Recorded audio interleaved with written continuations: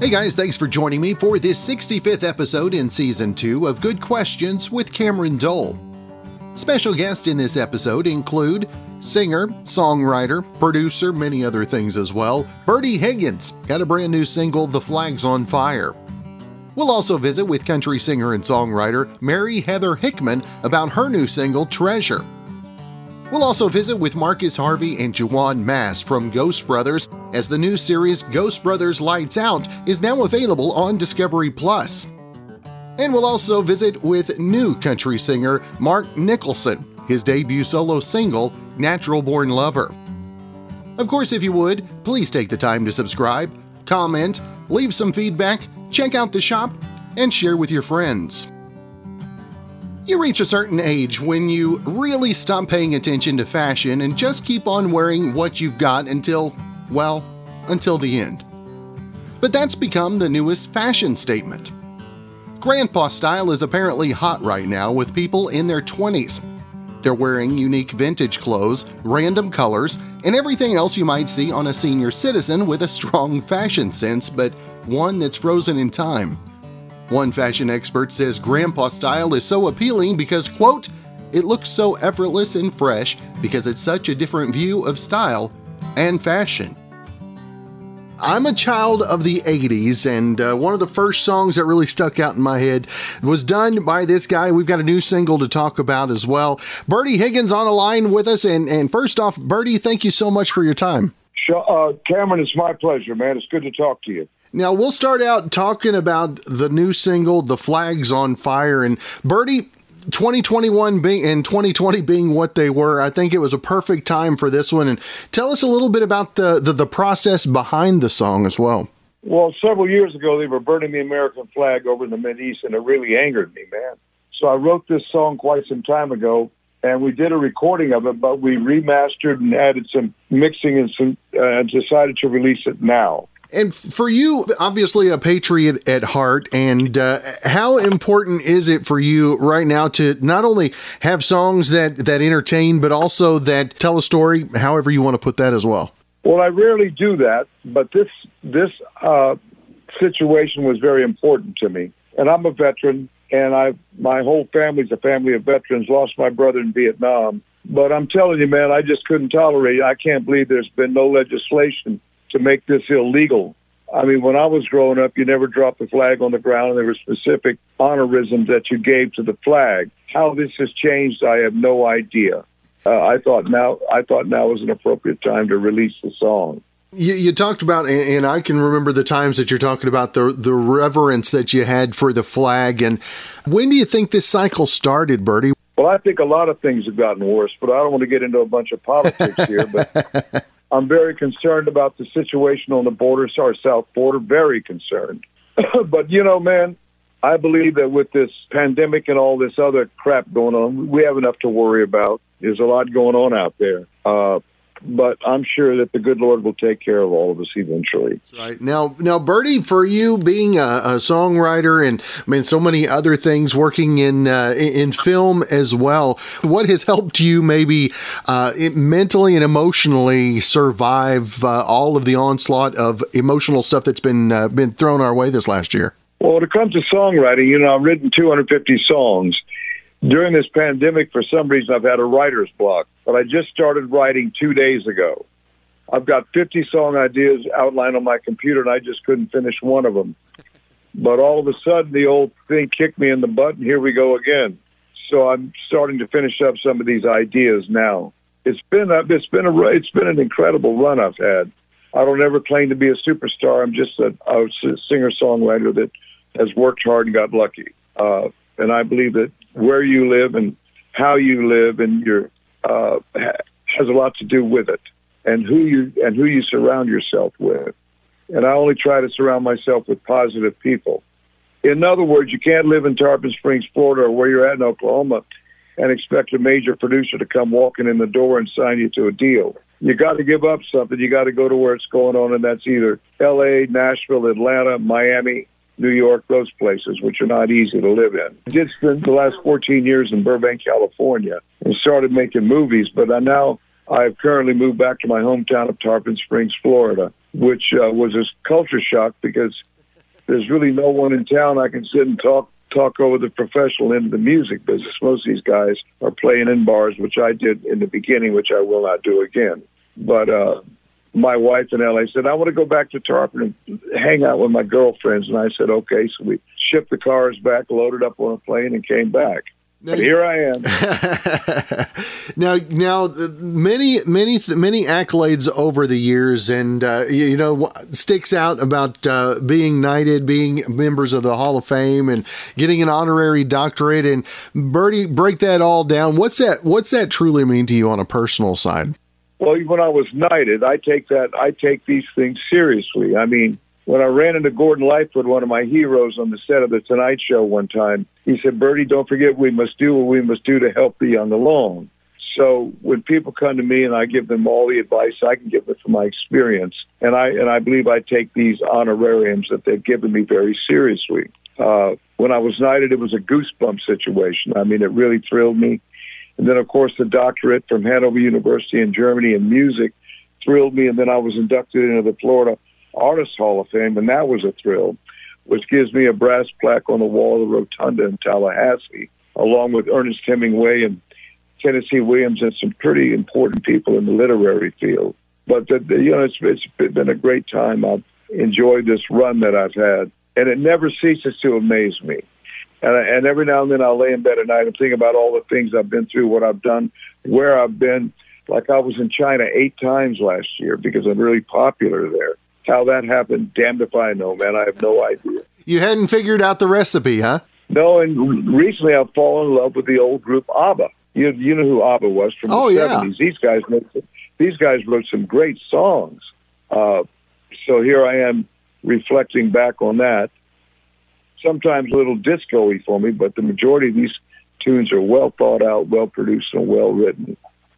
So here I've fallen in love with ABBA. Can you believe that? It took you long enough. Yeah, it took me long enough, didn't it, man? He's like, have you heard about this new band? Yeah, the new band ABBA. But I mean, Cat Stevens and Gordon Lightfoot, these guys have always been great inspiration for me. Gordon Lightfoot is just a great lyric writer. He's just wonderful. But now when he goes on stage and is older, he's still touring. He can't sing as well, so he does a lot of talking. In fact, I'm getting ready to do a venue this Saturday night, my second show this year, where he's performed a lot. And Bobby Rossi said a lot of people are walking out on the shows because he's talking too much. I don't know, man, but God bless him for still being out there. Now, I know that you're working on your 26th album release as well. Going to contain the Flags on Fire. And talk a little bit, Bertie, how much different the landscape looks as far as the music production as opposed to when you came in, and obviously now with all the technology. I mean, does the technology make it easier or harder for you? Well, we no longer record on 2-inch reel-to-reel tape, but in ways that makes it a lot easier. In fact, I can co-write on my computer, or I can actually lay down vocals on my computer. I do all my tracks in Nashville, and they send them to me. And problem is coming up with the good original ideas, song ideas, because I believe it all lies in the basic song, because I'm a song guy. And, of course, as you know, the Great American Songbook is about dead. A lot of the stuff, I watched the Academy Country Music Awards last night, and I said, wait a minute. This is rock and roll. This isn't country anymore. So things are changing pretty rapidly, and you need to try to change with them. I hate to because I like the old school thing. But, me, I'm stubborn, but I'll eventually change, Now, Bertie, for you, what you talked about the writer's block. What in the songwriting process is the hardest part for you, aside from the writer's block? Well, I mean, the idea of the song. I always come up with a title, and I normally try to write the chorus first. But generally speaking, it's the same game. I try not to listen to a lot of current pop music because it's I lose direction when I listen to it. So it's, hey man, to write hit songs has always been difficult. And and what are hits now sometimes evade my thinking. But thank God this year, my royalties have been tremendously big. I don't know why, because I'm not gigging. Nobody's gigging. My peers aren't going out there. So you got to keep the lights on somehow. But thank God my royalties have been very, very, very strong. And how cool is that now because of streaming and all of the many different platforms folks can find the music, to see another generation with an appreciation of the music as well, Bertie? Well, I think all the different platforms tend to embellish your royalties, as a songwriter, because the ultimate big royalties are in songwriting, especially if you write songs that go on forever. And Key Largo amazes me how it's still going so strong. And then, of course, the bigger song is a song called Casablanca internationally. I'll never forget when I was in the top 10 of in the charts in Billboard with Key Largo. My publisher, Bill Lowry out of Atlanta, said, "Bertie, you've got a major hit in the Pacific Rim." It didn't even dawn on me that I'd be over there touring so much. And I do love the Chinese people. I think I travel the world, strange places like Saudi Arabia. I did a tour, and the whole program is all the same. The people are basically the same no matter where you're at. All they want to do is feed their children, keep a roof over their heads, try to keep them educated, keep them alive and out of jail. And the problem I see around the world are the governments always have issues. I don't know, man, but mom and pop are the same everywhere. That's right. Now, Bertie, if folks want to find more information about the Flags on Fire, the upcoming album, upcoming tour dates as well, what's the best place for folks to keep up with all that? Just go to BertieHiggins.com. I've got a website we try to keep that up to date. And by the way, Jimmy Buffett's a good friend of mine. I keep changing my line of thought here, but believe me, go to BertieHiggins.com. That's a place to get it all. All right. Well, Bertie, it has truly been a privilege to have the chance to spend some time with you today. Well, I'm a saltwater boy, so I spend a lot of my time in the Gulf of Mexico because I live in a little Greek village called Tarpon Springs. And I was a sponge diver. This is a Greek sponge diving capital. I was a sponge diver in my early 20s, and I was a spear fisherman.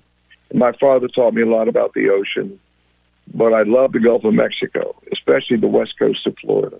So there you go, man. That's what I do. Well, Cameron, God bless you, and my fans out there, God bless all of you.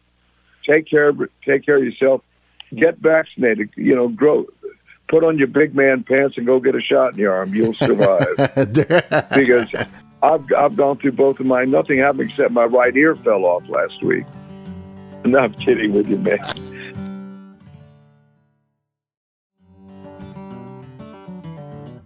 Now, if you want to be ripped and don't mind blatant false advertising, you're gonna love this. There's a product on sale right now on eBay for men. It's a silicone bodysuit that makes you look ripped. Now, it goes over your torso and gives you jacked arms, pecs, and abs, and I think it would probably work best if you wear it under your shirt. As realistic as they try to make these things look, I mean, it'd be pretty clear they're fake from up close, but if you want to rock it shirtless, more power to you, right? Now, if you're interested, you can find them selling on eBay for anywhere from $68 to $360. Our next guest, country singer and songwriter, spent some time in Arkansas and Texas, but we won't hold that against her anyway. Mary Heather Hickman with us today. And first off, thank you so much for taking the time to be on the show. Thank you so much for having me. I'm very excited to be here talking with you. Now, where did music for you originate? Who was the introducer of music to you in your life? Yeah. So my dad was somebody that loved like traditional country music.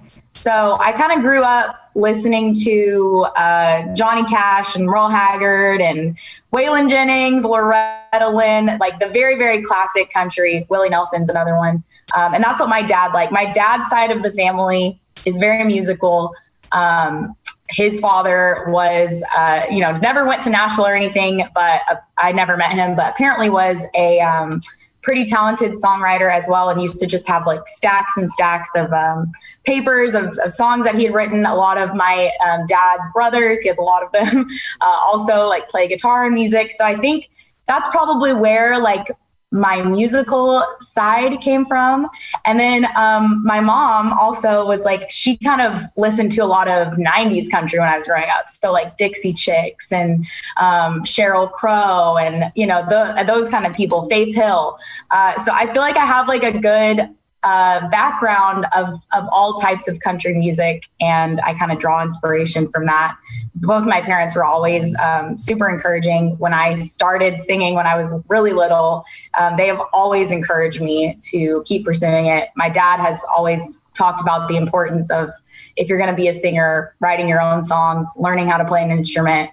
That a lot of it to my parents for sure. Most kids, as they go through their teenage years, they rebel against mom and dad. How did you rebel against classic in the 90s country? I mean, where was your rebellion? I rebelled in other ways besides just music. But yeah, I think I mainly, I would say maybe like the middle school years were like my more rebellious like years of music. I liked a lot of like Panic at the Disco and Avril Lavigne. Like I definitely went through like kind of like a punk phase maybe. But I always like kind of found myself drawn back to country music. And even when I was like listening to other types of music, I found myself really in like paying attention to the songwriting and like what the song was saying. Like that's something about Avril Lavigne that I always admired.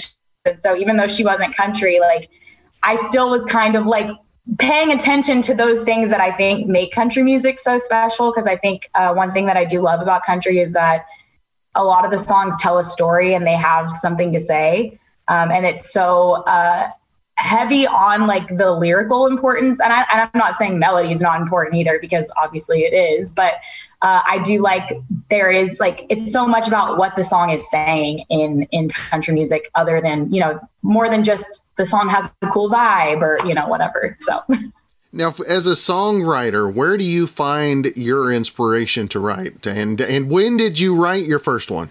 Oh man, I've been writing like probably since before I even realized that I was. It's interesting. If I go like home to my parents' house, my mom used to make scrapbooks of like every year, like of my life, which is like kind of a lot, but like I have a lot of scrapbooks, like kind of detailing, and there's certain scrapbooks from when I was like 7 or 8, and it has like pages of things that I had written, like songs that I had written about my dog, or, you know, obviously not really writing about like relationships or love at that point, but I think it just kind of shows that it's always been something that's natural to me. And even just creative writing, I used to love like making up my own stories and like writing my own books, that kind of stuff. So it's something I've always been doing, but kind of like honed in on it maybe 5 or 6 years ago, and really started, you know, trying to make sense of things and like make cohesive songs and all that. But I've definitely been doing it for a while. Now, you talked about the songwriting. You got the new single Treasure, and where did this one come in from you? Oh man. So this song is basically about like my bad taste in men. And I went through a breakup at the beginning of 2020, right around when the pandemic started. And my close friend, Stephanie Joyce, is also somebody that I frequently co-write with. And back during all the like pandemic stuff, we're neighbors. So we were still like kind of seeing, you know, social distancing, but right, seeing each other. And we decided to take a quick trip down to Morro Bay, Arkansas, which is right outside of El Dorado, where I'm from. My grandma lives there. My dad has built like a little cabin, and it's just a nice place to kind of like go and get away from everything. Obviously there's no people around, so great place to go during a pandemic. And I asked Steph, I was like, hey, do you want to go and like spend a couple days, like just in the middle of nowhere and write some songs with me? And she, of course, was all about it. So we went. We were hanging out one night. I think we had made some margaritas at the time. And yeah, we were just like sitting there drinking margaritas, and we were just kind of like having some girl talk. She was like, are you ready to like date again? Do you think that you're going to date? And I was joking because I'm very like self-deprecating in my humor. And I was like, I don't know if I can be trusted today. I seem to just always pick like people that don't seem to work out. And so we were just drinking, having a good time, throwing out lines. And of course, the song is a little bit of an exaggeration. Like I would hope that somebody is not dating somebody with like all of the worst qualities. Usually somebody has one or two, you know, everybody has their flaws and everything. But yeah, we were kind of like being silly and throwing out like crazy lines, seeing if we could one up each other on like what the next line was. So that's how those like verses came about. And then when it came time to write the hook of the song, I just came up with this line.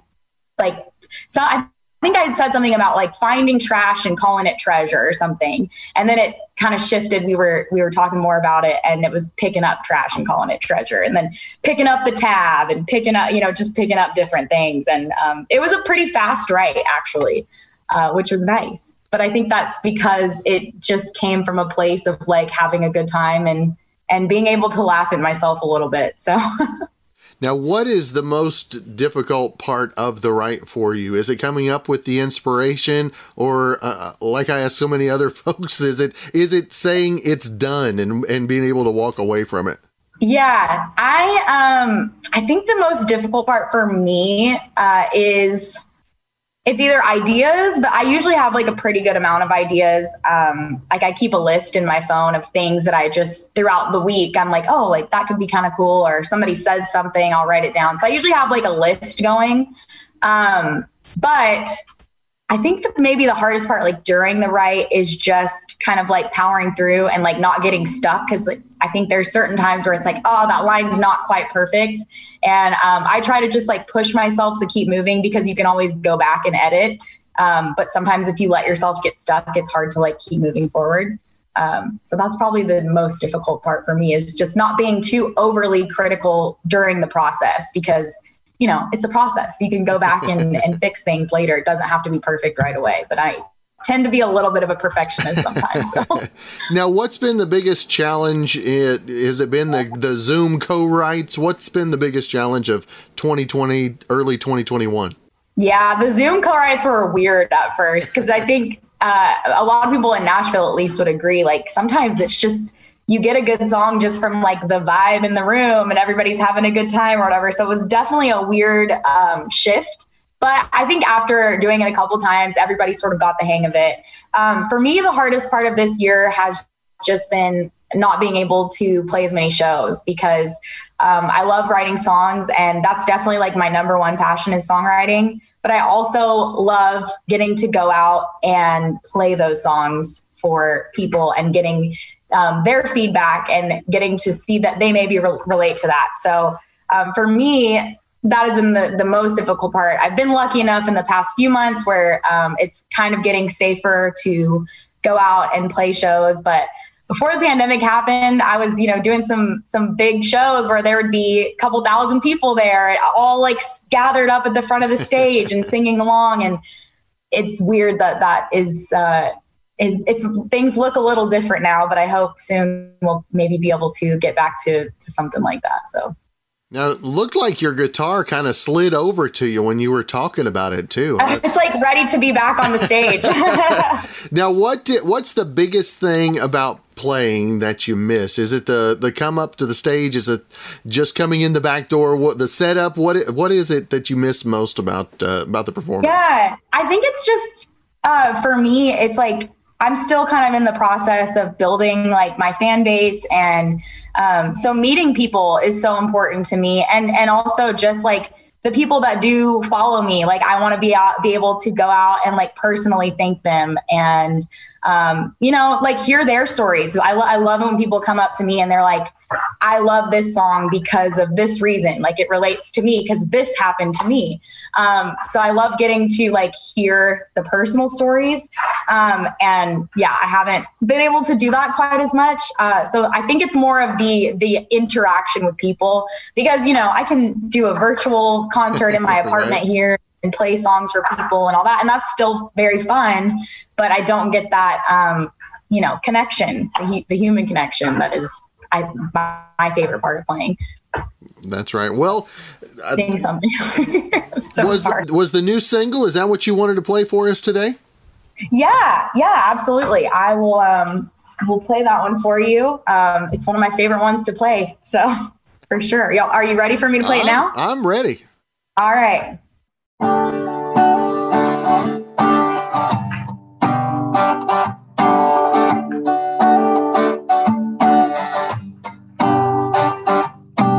He looks like he's bad news. 6'5" with a couple tattoos, smoking habit and a drinking problem. Sounds like he's my Prince Charming. Blames his on his checkered past, like his DUI from his last 3 laps. If he spent a couple nights in county jail, somebody gave me a wedding bail. I can't change them, can't fix them, but dang, I sure can pick them. Pick up the tab when they ain't got a dime. Picking up problems that ain't even mine. Picking them up even though I know better. I'm just picking up trash and calling it treasure. I'm picking up trash and calling it treasure.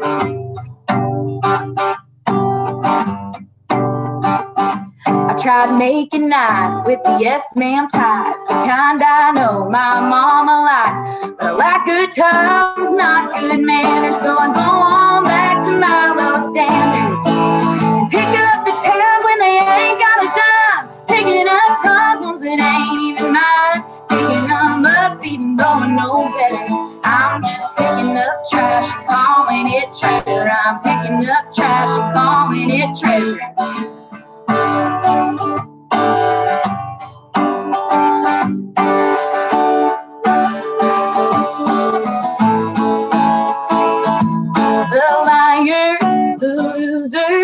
Too many shot of whiskey doers, the prescription pill abusers. I always seem to choose them and pick up the tab when they ain't got a dime. Picking up problems that ain't even mine. Picking them up even though I know better. I'm just picking up trash and calling it treasure. I'm picking up trash and calling it treasure.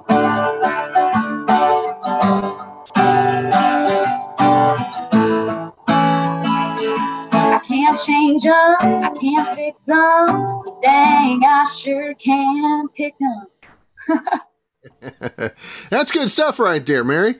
Thank you. Appreciate it. Now, who are the songwriters that inspire you? Or maybe it's the singer-songwriters that really inspire you that are out there right now. Absolutely. A huge influence of mine is Brandy Clark. I think so talented. Just love the way that she twists phrases and does kind of tongue-in-cheek songwriting, very clever songwriting. Mm-hmm. So she's a big influence. That's a current person. Haley Witters is another one. Jason Isbell, is another big one. I think that he I love the way I listened to an interview with him, and he said that he likes to go through his songs, find cliches and take them out and or flip them in a cool way so that he doesn't have any sort of cliche phrases in his song. And I think that's something that has inspired me to kind of go through mine and try to do that as well. Or if I am using a cliche, to use it in an unexpected way or something new. And then as far as older songwriting influences, Bobby Gentry is a huge one. I think her sound is so cool. And it was so amazing at the time that she had such a unique sound and wrote all of her own songs. Sorry, I have a lot of women influences, clearly. Johnny Cash is another one, Willie Nelson. But definitely I like a lot of the women, the songwriters for sure. Now, what have you spent the most time honing in on this last year? I mean, has it been the songwriting or actually in the instrumentation? Is it vocal or the guitar that you've been spending a little more time on? I have been spending a little more time on guitar this year because I tend to be a lazy guitar player. Like I will basically, sorry, my dog is like knocking things over. I left something open and he is helping himself to the counter. But I've been working on my guitar playing a little bit this year just because it doesn't come super naturally to me the way that singing and songwriting does. I'm a lazy guitar player, like I was saying. So a lot of times I'll play the minimum amount that I can get away with. So I'll like work on a song and be like, nah, that song's good enough. Like it does the job. Instead of like, working to focus on it more. So yeah, I've been working on guitar, working on piano a little bit. Now, what kind of goal setting do you have for the single and for the rest of 2021 as well? Yeah, so I am hoping that the single continues to be well received by fans and radio. I'm very lucky that a lot of radio stations are picking it up and playing it. I'm just so thankful that people like what I'm doing and like the sound that I have. And then the rest of this year, I have actually recorded more songs that I'm planning on putting out. So those will be coming out over the next year. And then hopefully an EP in the near future as well with 6 or 7 songs on it. That's cool. Well, Mary Heather Hickman, I want to make sure and let our listeners know where to keep up with not only the new single, but upcoming releases and opportunities to see you live in person when those come as well. Yeah, absolutely.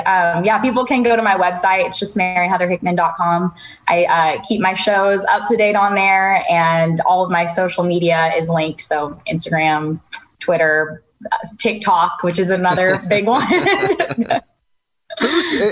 Who saw that coming and having the impact on country music of all genres? So weird. I didn't even think, when I heard about TikTok, I thought it was like an app where people were like making up dances or, not people because I'm 25. I was like, I'm too old for this app. And then I had a couple friends that are in Nashville that are like, no, like I've actually met a lot of here. I'm building a fan base that I never would have reached otherwise. So I started posting, and then, with Treasure, it picked up some steam. I think it's at almost 3 million views now. Wow. And like, it has allowed me to meet people, have my music be listened to by people that I don't think would have heard it otherwise from me just playing shows. So it's been a weird thing, but definitely I'm super grateful for it. So. Well, Mary, it has been great to visit with you today. I appreciate you taking some time to be on the show, and hopefully we can catch up again real soon. Yeah, absolutely. Thank you so much.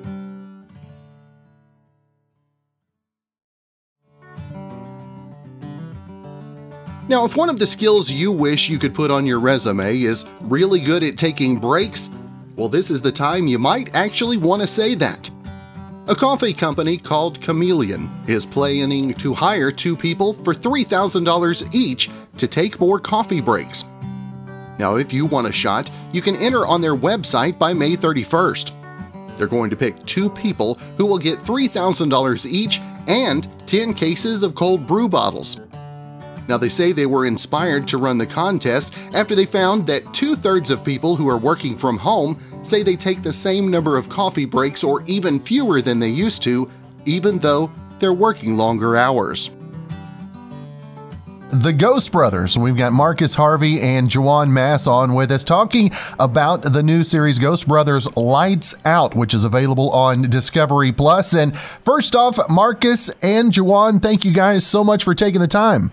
Yeah, thank you. Good to be back, man. Marcus, tell our listeners a little bit about the premise behind the new series, Ghost Brothers Lights Out. This one is kind of taking it back to our roots, as far as like our original way of investigating, going into some like the most scariest type of like insane asylum lighthouses, like battleships. And me and Juwan actually go in first to do a preliminary investigation while Dalen tries to guide us through and give us hints on what's happening in that space. So this one is just back to the old school.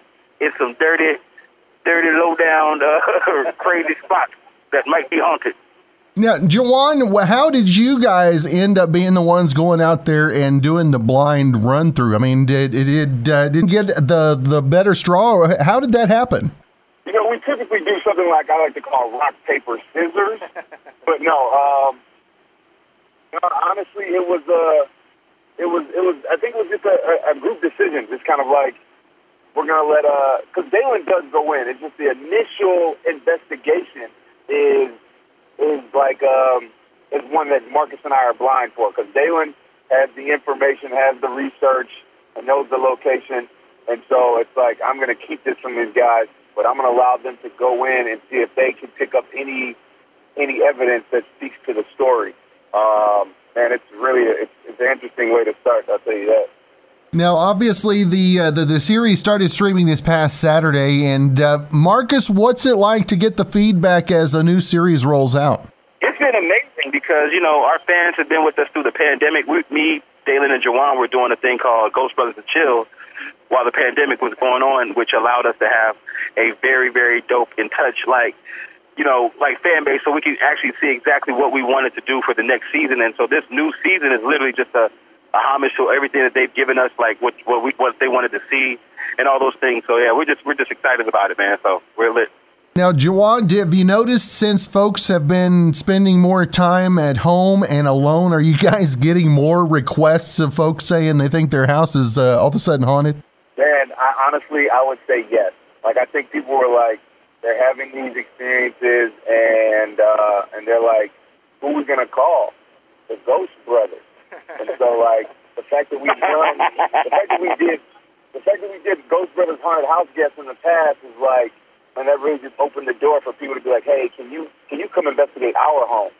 And now that they've been at home for over a year, it's a no-brainer for them to just reach out and ask us. And even if we can't come, like, they're like, you got any advice? That's cool. Now, Marcus, how did you first get into ghost hunting? I mean, was it something that you've always been interested in, or was it maybe more of a dare that got you into it? I just think we always wanted to do like stuff that was adventurous, and we've always been daring. So, you know, when Dalen and Juwan approached me about this, I mean, they were daring, so I was daring, so we all just got down to it. So, I mean, I think that's what's dope about the whole show, that, you know, we just kind of push the limits. Now, Juwan, do you think in the time that you guys had away during the pandemic, do you think, what kind of inspiration did it give you for the new series? Man, to be honest, like, we filmed during the pandemic. So, like, it was a good time for us to kind of, like, disconnect from, I guess you can say, these haunted locations. And then when we got back into it, man, everything just seemed like it was almost a shock. Like, yo, we had been away for so long that, like, we weren't ready for what we were about to walk into. Those locations were something that were like a shock to our emotions. I mean, there's a lot of jump scares. There's a lot of like random screams and terrifying experiences that, like, I wouldn't say that we would have been as susceptible to had we had been like on the road, just hitting haunted spots on a consistent basis and not taking that little hiatus that we had.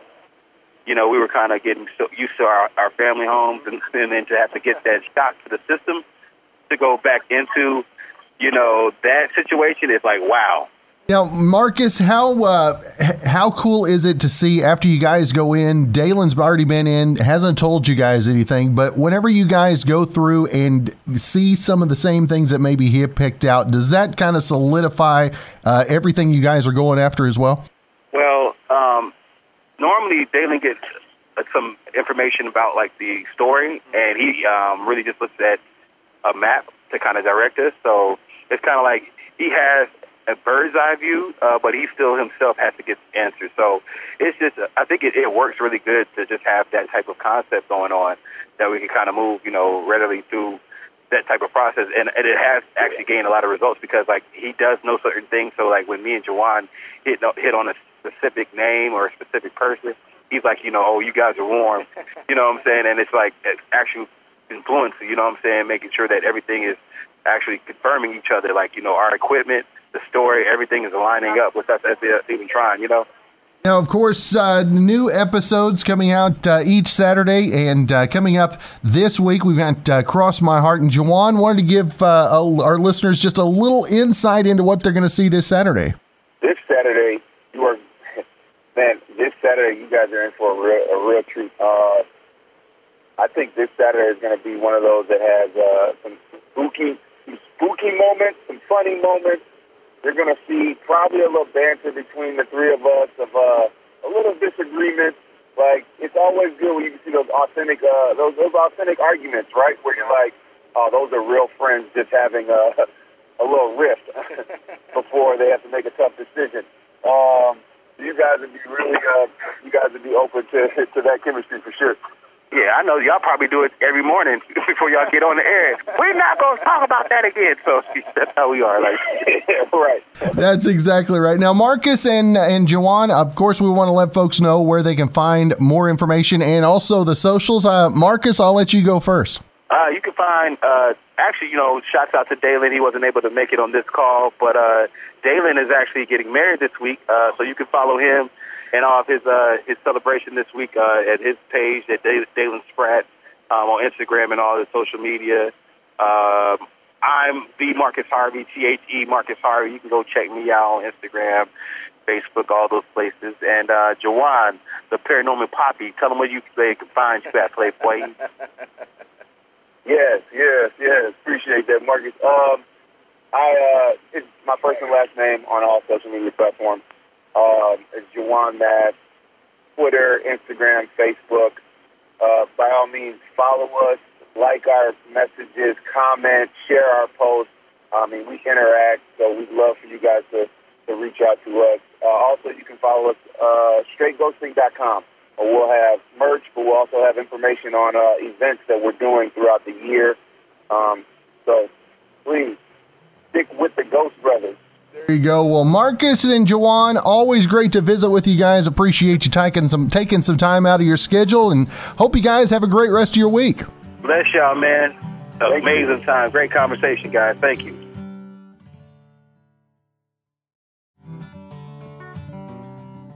Well, someone asked people to name the things in dating profiles that are immediate turnoffs. And here are a few decent ones that I've found. Number 1, having no bio at all. It ruins your chances because people don't know what you have in common or how to start a conversation with you. Number 2, listing requirements that have to do with looks, like height and weight. Now, even if someone fits their requirements, being too superficial can be a turnoff. Number 3, the line, "Don't waste my time." Now, it makes you sound irritated before they've even had a chance to talk to you. Number 4, photos where you're flipping off the camera. Now, it's pretty common because people think they look fun or cool, but it's kind of like flipping off your potential matches. Number 5, long rants about the type of person you don't want to date. Now, it's more attractive if you're positive and focus on the things that you do want. Number 6, overused cliches. Things like, "I'm fluent in sarcasm," "I don't like drama," or "I'm looking for a partner in crime." And number 7, quotes from the show The Office, or anything else that's too mainstream.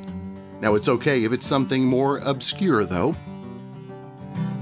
Our next guest on the podcast, I was sent a link to a YouTube video, I believe it was last week, maybe the week before, and I made it through, like I mentioned to him earlier, made it through the first chorus before I was texting and saying, we got to get this guy on the show. We've got Mark Nicholson on with us, and first off, Mark, thanks for taking the time to visit. Very happy to be here, Cameron. Thanks for having me. Now, Mark, tell us, where did music come from for you? And we'll delve into the sound here in a little bit. But where did your first musical inspirations come? I grew up in Western Virginia in the Appalachian Mountains. And, early on, I remember in particular, my older brother had an Alabama cassette. And I remember really thinking like, man, that's pretty cool. And as I grew up, there's a lot of bluegrass around. And, I dived into pretty much everything from rock and roll all the way to bluegrass and all points in between. Now, the sound, when did you start getting into the instrumentation and performing yourself? I was probably in my first band when I was about 15 years old. And, there's some good mentors around. Jimmy Fortune from the Statler Brothers, actually, when I was young, man, he was really helpful and being like, you're going to have to work real hard if you want to try to do this. And that really helped because, sometimes in a small town, you're like, oh, man, I'm pretty good.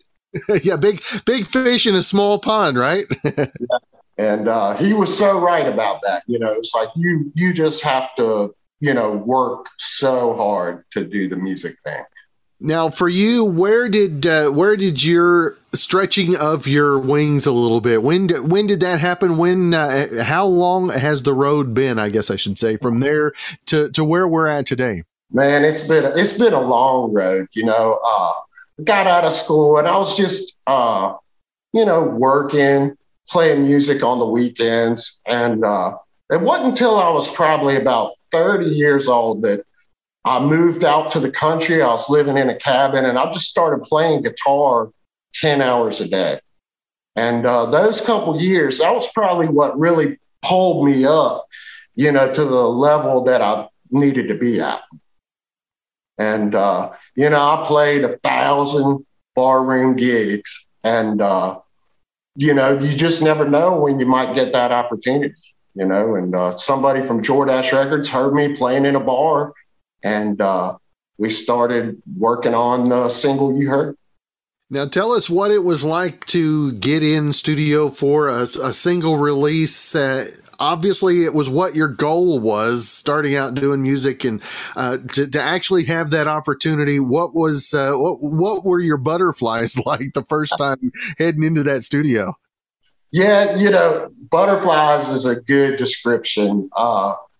The Nashville, Tennessee, it's like you have tremendous players that are able to get those, there's probably like 4 or 5 guitar players that do all the sessions for the Nashville stuff coming out. And just being around those guys, I felt like, whoa, I'm around some great stuff. And, that first session in particular, I kind of felt like I was singing from a live, And that's a good thing. I hope I never really lose that, Now, what kind of pressure do you put on yourself as you see the release going out and truly be as genuine as you can to your own sound, if you will?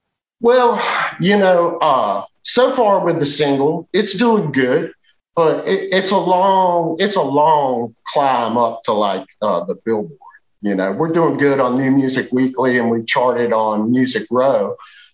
So, I'm not so worried about that right now. I figure, I kind of feel like I identify more with like the Waylon and Willie and Hank Jr. kind of element of country music. So, I don't think I have a lot of pressure to change up what I'm doing. Maybe if somebody was, to get me and like, hey, we want you to do this, I'd have to, think about it. But, I don't think there's Nashville, the big corporate record labels. I doubt they're looking for what I'm doing, So I think you really got to just do your thing. And if people like it, then it's, that's a big blessing. That's cool. Now, we talked a little bit earlier about your sound, and obviously you've got a touch of classic rock feel to it as well. And I can hear who the influence is. Tell our listeners, if they can't pick it out, who the biggest influences vocally for you are. Well, right now, Chris Stapleton's huge. He opened doors in Nashville that I think may really allow someone like me to squeak through, and Bob Seger is a huge influence. And then, on the country side of things, Waylon Jennings and just his presence and delivery. And I really like some of the new guys like Sturgill Simpson, yeah, how his presence when he sings. Now, speaking of a little singing, I know that you got your guitar there with you today. You willing to play something for our listeners? Let them give them a little introduction. Yeah, I'll go ahead and play "Natural Born Lover," the single, and I'm happy to be on here getting a chance to do it. There you go.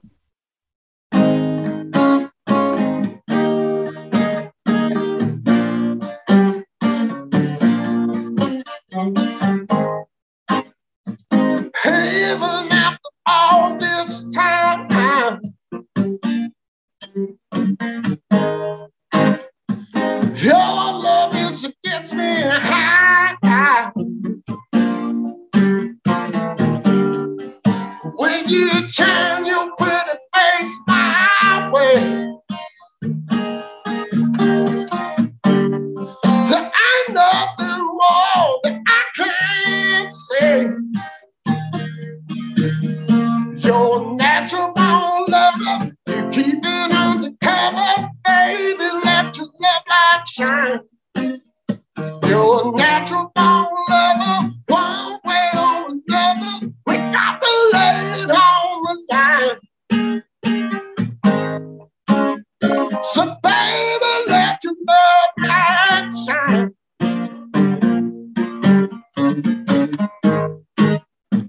Waiting by your own window,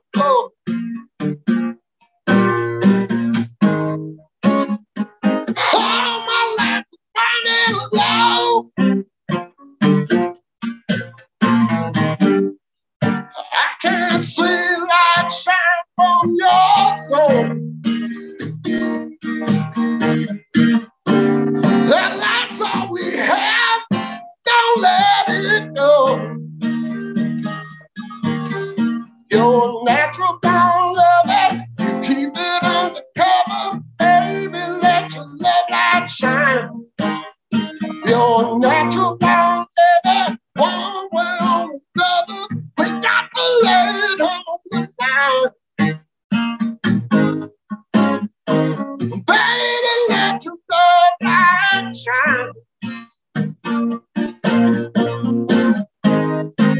Oh, baby, let your love light shine.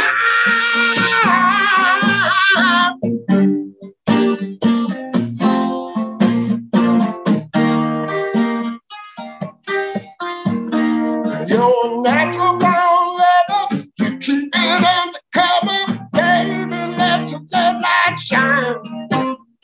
You're a natural born lover, one way or another, we got to lay it on the line.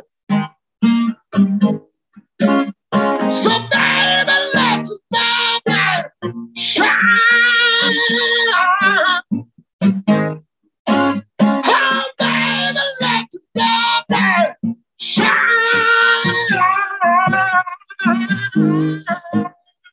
Yeah. That's good stuff, brother. That's good stuff. Well, thank you. Now, where do you find your inspiration songwriting wise? Where does that come from you? And how hard or easy has it been over the last 12 months? Well, I tell you, the more country I'm writing, the easier it is.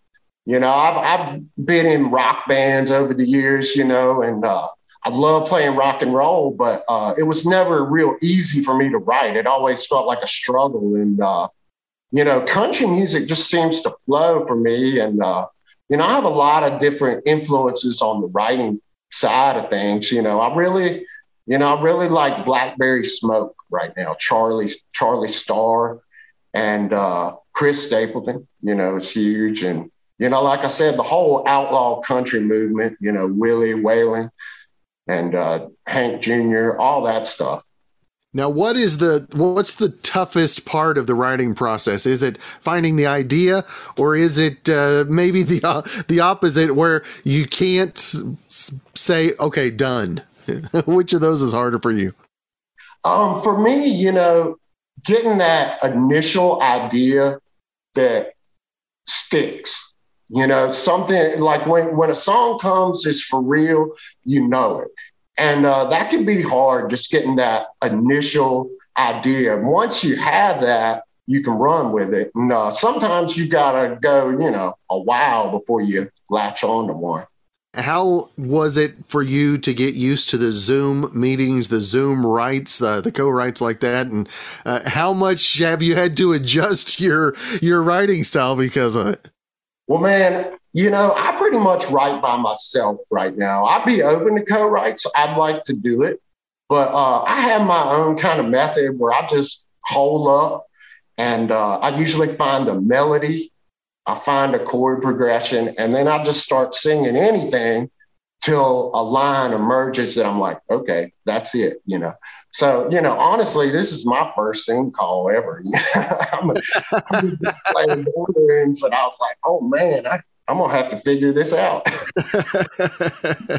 Now coming around, how hard is it to try to get into the social media side of things to get things out? Because especially at times we're living in, that's about all a lot of the new artists have to get the word out.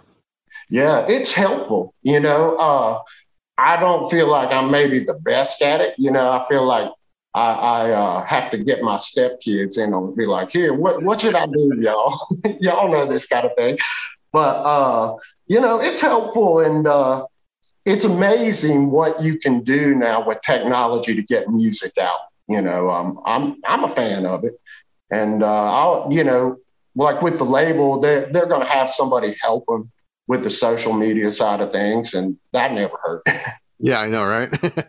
Now, if folks want to keep up with future releases, upcoming appearances, single music as well, where's the best place for folks to keep up? Is it the website? Probably has everything located there centralized, right? Yep, marknicholsonofficial.com, and I got a Facebook page, Mark Nicholson Official, and just come by the website, get a link here to everything that's going on. All right. Well, Mark, it's been great to visit with you today, man. I had to hear that voice firsthand.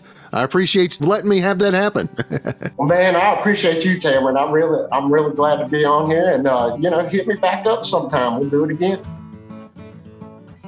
Well, thanks again for joining us for this 65th episode in Season 2 of Good Questions with Cameron Dole. If you ever have a comment, question, anything else you'd like to know, you can hit me up on the contact page at gqwithcam.com.